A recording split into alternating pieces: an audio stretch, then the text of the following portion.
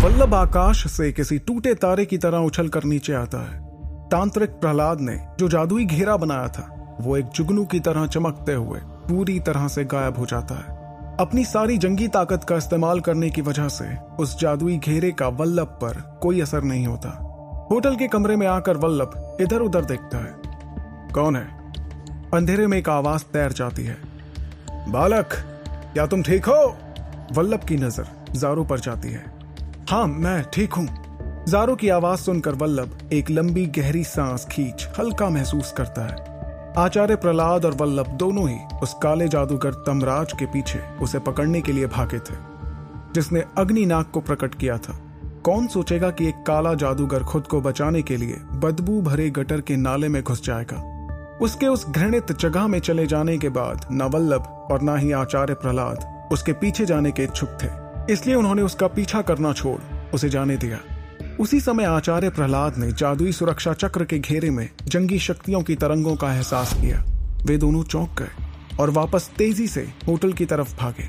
बल्कि आचार्य प्रहलाद वल्लभ से भी पहले होटल पहुंच गए थे। वो एक आकाशीय तांत्रिक थे, जिसके कारण वो अन्य तांत्रिक जादूगरों की अपेक्षा ज्यादा तेजी से किसी भी जगह पहुंच सकते थे। प्रहलाद को एहसास होता है कि उन्हीं के स्तर का एक तांत्रिक जादूगर सुरक्षा चक्र को तोड़कर होटल से भागता हुआ जा रहा है।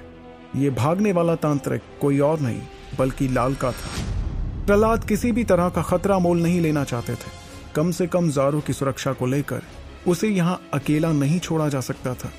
लेकिन ये पता लगाना बेहद जरूरी था कि यहाँ जो घटनाएं हुई हैं उसके पीछे किसका हाथ है। प्रहलाद ने अपनी आंखें बंद करके देखा कि वल्लभ होटल पहुंचने ही वाला है। वल्लभ के आने का इंतजार किए बिना प्रहलाद ज़ारू को छोड़कर निकल गए। तभी वल्लभ वहां पहुंचता है। ज़ारू ने अग्नि गोले से दीपक को प्रज्वलित किया। दीपक की रोशनी में वो वल्लभ को देख रहा था। वल्लभ के माथे पर पसीने की बूंदें थीं। वल्लभ का ध्यान ज़ारू से हटकर वहां पड़ी मुंडल की लाश पर जाता है। ज़ारू ने वल्लभ और प्रहलाद के आने से पहले ही मुंडल की लाश के साथ सबूत मिटाने के लिए छेड़खानी की थी। मुंडल का पूरा शरीर आग से जला हुआ था। उसके कपड़े काली राख के टुकड़ों में बदल चुके थे। उसका चेहरा जले हुए कोयले की तरह था। देखकर लग रहा था किसी ने कोलतार का चिपचिपा पदार्थ फेंक दिया हो। उसने मुंडल के जले हुए कॉलर पर पीतल के 2 तलवारों का चिन्ह देखा। शुरुआती स्तर के तलवारबाज पर केवल एक ही तलवार का चिन्ह होता है, जबकि मध्यम स्तर के तलवारबाज पर 2 तलवारों का चिन्ह होता है और उच्च श्रेणी के तलवारबाज की कॉलर पर 2 तलवारों के साथ एक ढाल का भी चिन्ह होता है। वल्लभ ने झुककर उसके कॉलर को देखा और उसे भरोसा हो गया कि ये जली हुई लाश किसी उच्च श्रेणी के तलवारबाज की है। वल्लभ उस लाश को देखते हैं और फिर ज़ारू से पूछते हैं, क्या ये सब तुमने किया है? ज़ारू ने कहा, हाँ, ये मैंने ही किया है। लेकिन उसकी हामी भरने में एक हिचकिचाहट सी थी। वल्लभ कुछ संदेह से भर जाता है। उसकी आंखों के सागर में शंकाओं और प्रश्नों की लहरें उमड़ने लगती हैं। ज़ारू की बातों पर उसे भरोसा नहीं हो रहा था। वो केवल एक नौसिखिया लड़का था जिसे थोड़ा बहुत जादू का करतब मालूम था और अग्नि के गोले भी कोई प्रचंड मात्रा में वो पैदा नहीं कर सकता था। बस एक छोटी सी गेंद के समान अग्नि ज्वाला पैदा कर पाने में सक्षम था। तो फिर उसने इस योद्धा की ऐसी हालत कैसे कर दी? यही सोचकर वल्लभ शंका से घुटा जा रहा था। हो ना हो, ज़ारू जरूर कुछ ना कुछ छुपा रहा था। उसको मुझसे झूठ नहीं बोलना चाहिए, वल्लभ ने सोचा। क्या तुम मुझे बतलाओगे आखिर माजरा क्या है? आचार्य प्रहलाद ने खिड़की के पास से ही ये प्रश्न किया। दोनों चौंक कर आचार्य प्रहलाद को देखने लगते हैं। वो पहले ही वहां आ चुके थे। प्रहलाद के चेहरे पर थकान साफ नजर आ रही थी। अपने विरोधी को एक नहीं बल्कि 2 बार बच कर जाने देना उसके लिए किसी अपमान से कम नहीं था। आखिरकार वो एक आकाशीय तंत्र का योद्धा था। आखिर वो कौन था और यहां क्यों आया था? वल्लभ ने पूछा। प्रहलाद ने कहा, वो एक शव तांत्रिक था, मौत का उपासक। वल्लभ की आंखों की चमक ही चली गई, मानो तेज हवा के झोंके से दीपक बुझ गया हो और बाती से धुआं निकलने लगा हो। उस शव तांत्रिक ने अपने पीछे मौत के धुंध की काली छाया फैला दी थी। मैं उसे देख ही नहीं पा रहा था। जब तक धुंध की काली छाया हटती वो आंखों के सामने से गायब हो चुका था। वल्लभ ने आगे प्रहलाद से पूछा, ये शव तांत्रिक इतना आग बबूला क्यों हो गया था? आखिर वो चाहता क्या है? उसकी हिम्मत कैसे हुई यहाँ आने की? नियम के विरुद्ध कुछ भी दुस्साहस करने की।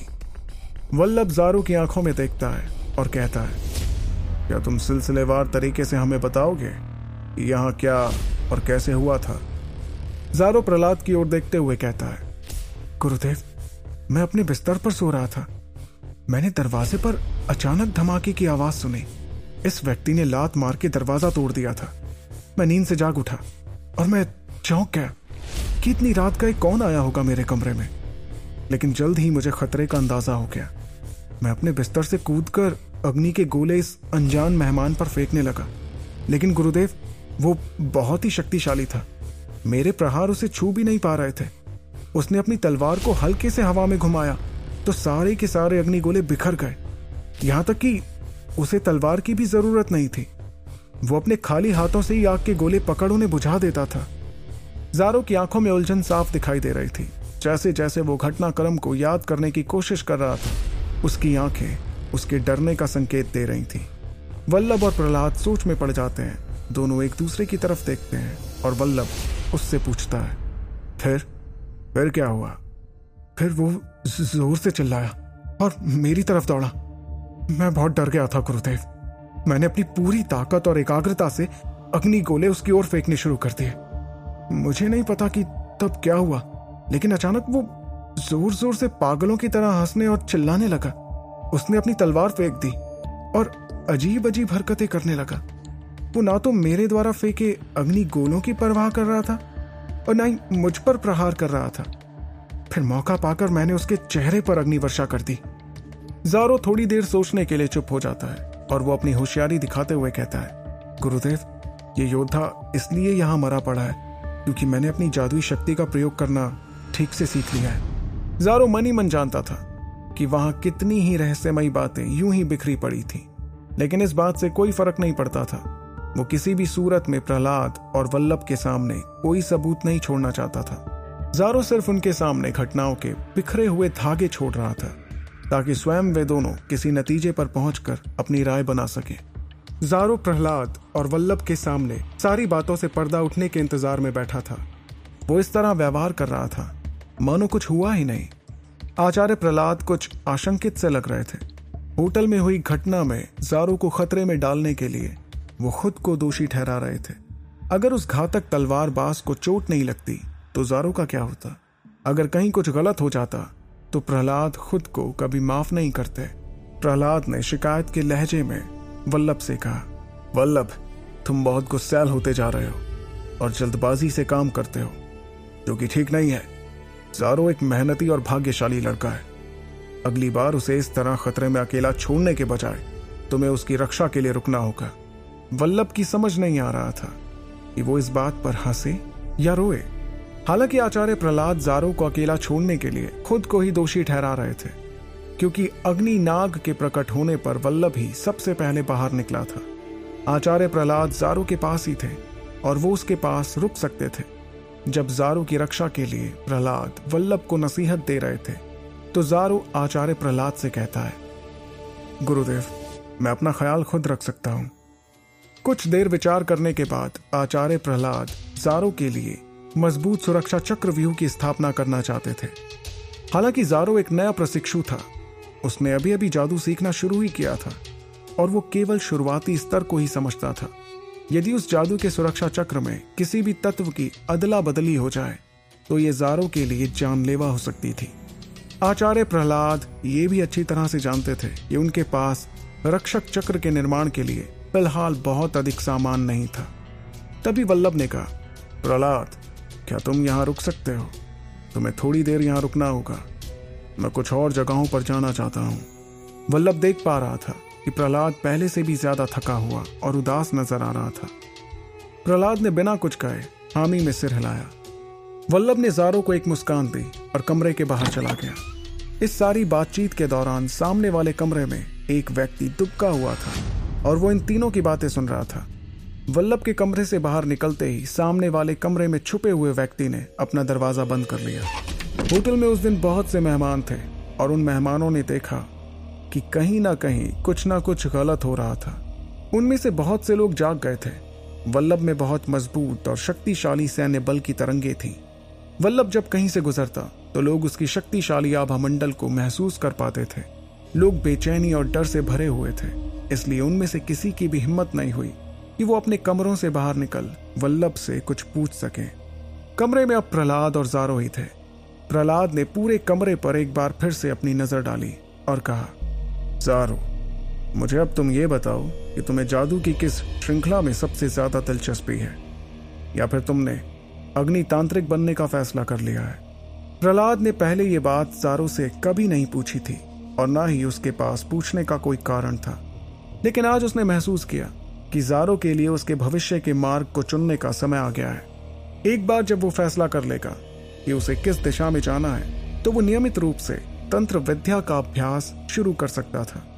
इस प्रकार वो अपनी रक्षा करने की क्षमताओं का विकास कर पाता और खुद को इस तरह के खतरों से आसानी से बचा सकता था।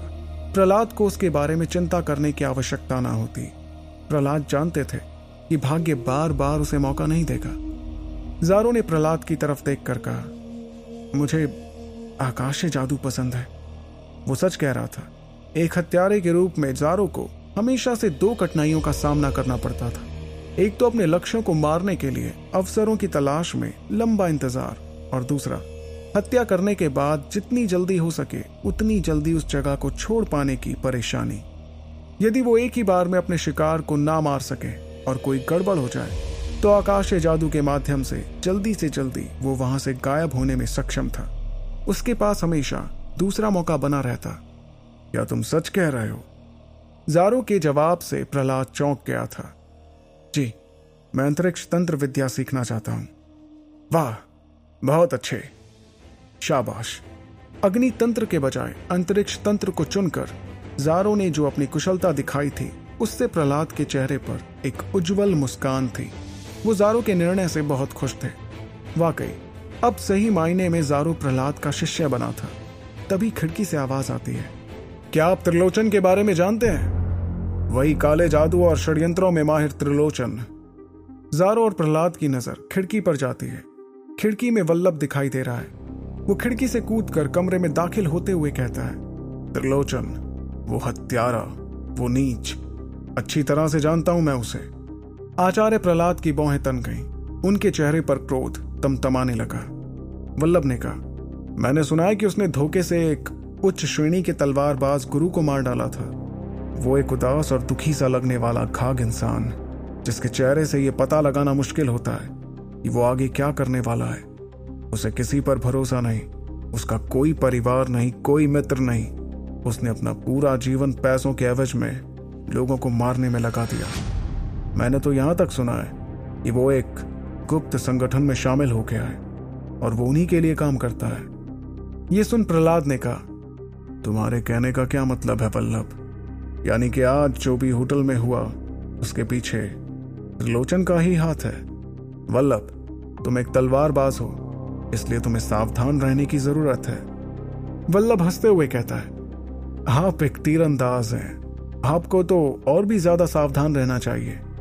लेकिन अब खतरे की कोई बात नहीं है, क्योंकि वो बूढ़ा त्रिलोचन मारा जा चुका है। क्या वो मारा जा चुका है? आचार्य प्रहलाद ने आश्चर्य से पूछा। उसे मारने में कौन सक्षम है? इस पूरे महाद्वीप का सबसे खतरनाक हत्यारा है वो। उसे मारने की क्षमता किसके पास है? आखिर कौन है वो गुप्त हत्यारा जिसने त्रिलोचन को मारा? वल्लभ ज़ारो की ओर जाता है। ज़ारो का चेहरा बिल्कुल शांत है, लेकिन वो अंदर ही अंदर उन दोनों के ऊपर हंस रहा था। सबसे खतरनाक हत्यारे की परिभाषा क्या होती है? असली हत्यारे वो होते हैं जो किसी रूह की तरह आते हैं और चले जाते हैं। उनका पता लगाना बेहद मुश्किल हो जाता है। ऐसा कहा जाता है कि हत्यारा चाहे किसी भी संगठन से जुड़ा हो, वो संगठन में एक अधिकारी के रूप में ही रहता है।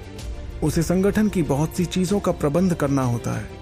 एक हत्यारा तब तक ज्यादा खतरनाक नहीं हो सकता जब तक कि वो अकेला ना हो।